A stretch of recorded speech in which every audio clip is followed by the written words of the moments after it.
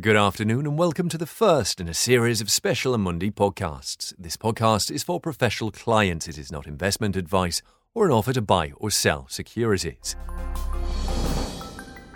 In this first special podcast, we are looking at environmental, social and governance, so-called ESG investing, how we believe it is holding up and how viable in our view a choice it is in the longer term. Are investors still drawn to ESG funds? Living through almost 8 months and counting of pandemic-induced restrictions must seem like an eternity to most of us. However, in investment terms, this is not a long period. With millions of jobs under threat and GDP falling sharply across the globe, it seems no country is immune, and maybe one might be forgiven for thinking that corporate ethics are not high on investors' priority lists right now. In fact, we believe that nothing could be further from the truth. Research has shown that investment funds chosen for their environmental, social and governance ESG credentials have actually done better than their traditional counterparts since the world went into lockdown earlier this year. At the beginning of 2020, the S&P energy sector, which includes oil and gas companies and similar polluters, accounted for around 12.5% of the value of the whole index. Today, that is just 7.5%.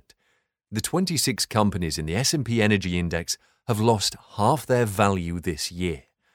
In your view, how have ESG funds performed versus their more traditional counterparts? Amundi's analysis of exchange-traded funds in the US actually shows that investors have flocked towards ESG funds rather than away from them. In fact, ESG funds have grown by around 1.28%, a full 1% more than their conventional rivals have. And that's not all. Most ESG funds have also delivered greater returns than their counterparts. Even in March, when investors scrambled to sell their positions, ESG funds withstood much of the damage. The MSCI World Index, which monitors large and medium-sized equities around the developed world, shed a massive 14.5% of its value, but at the same time, 62% of large-cap ESG funds outperformed the average.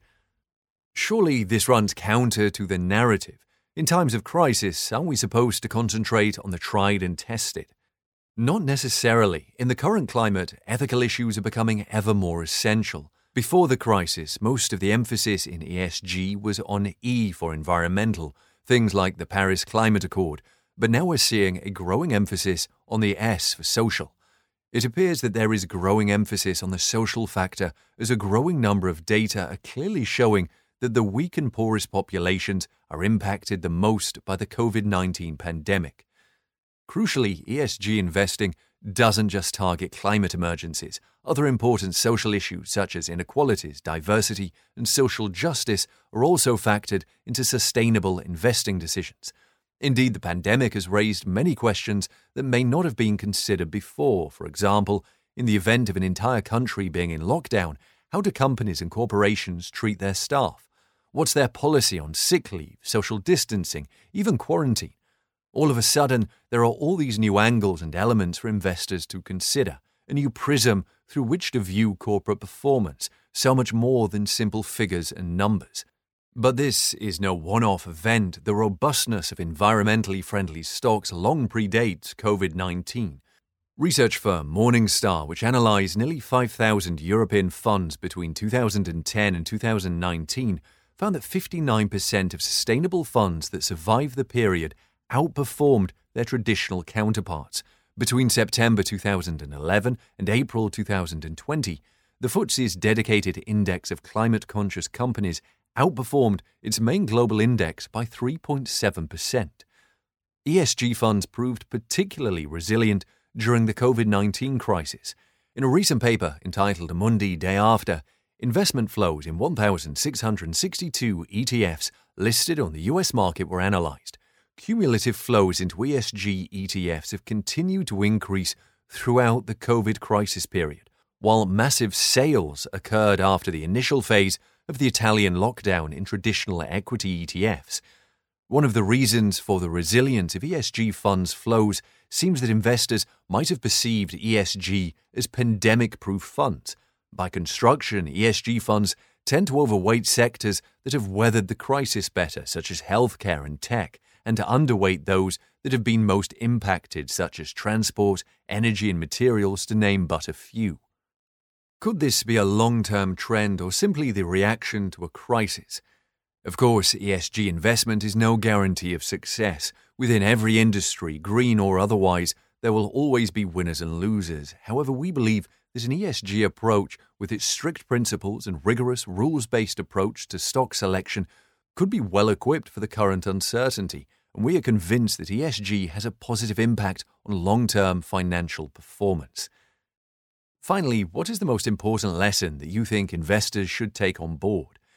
It's this: we believe that no one person or entity can halt the climate emergency single-handedly, or control how technology is redefining our lives, or manage shifting geopolitical landscapes. But together, we are greater than the sum of our parts. Together, we can make a difference through ESG investing. Thank you for listening to the Amundi Weekly Market Update. We'll be back next Monday for our weekly market podcast.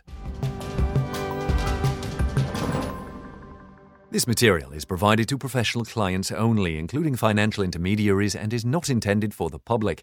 This material is for information purposes only, is not a recommendation, financial analysis, or advice, and does not constitute a solicitation, invitation, or offer to purchase or sell any security or services.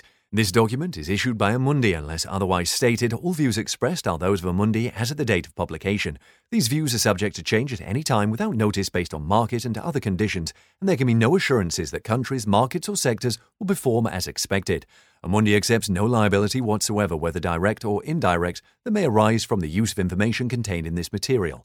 Amundi can in no way be held responsible for any decision or investment made on the basis of information contained in this material.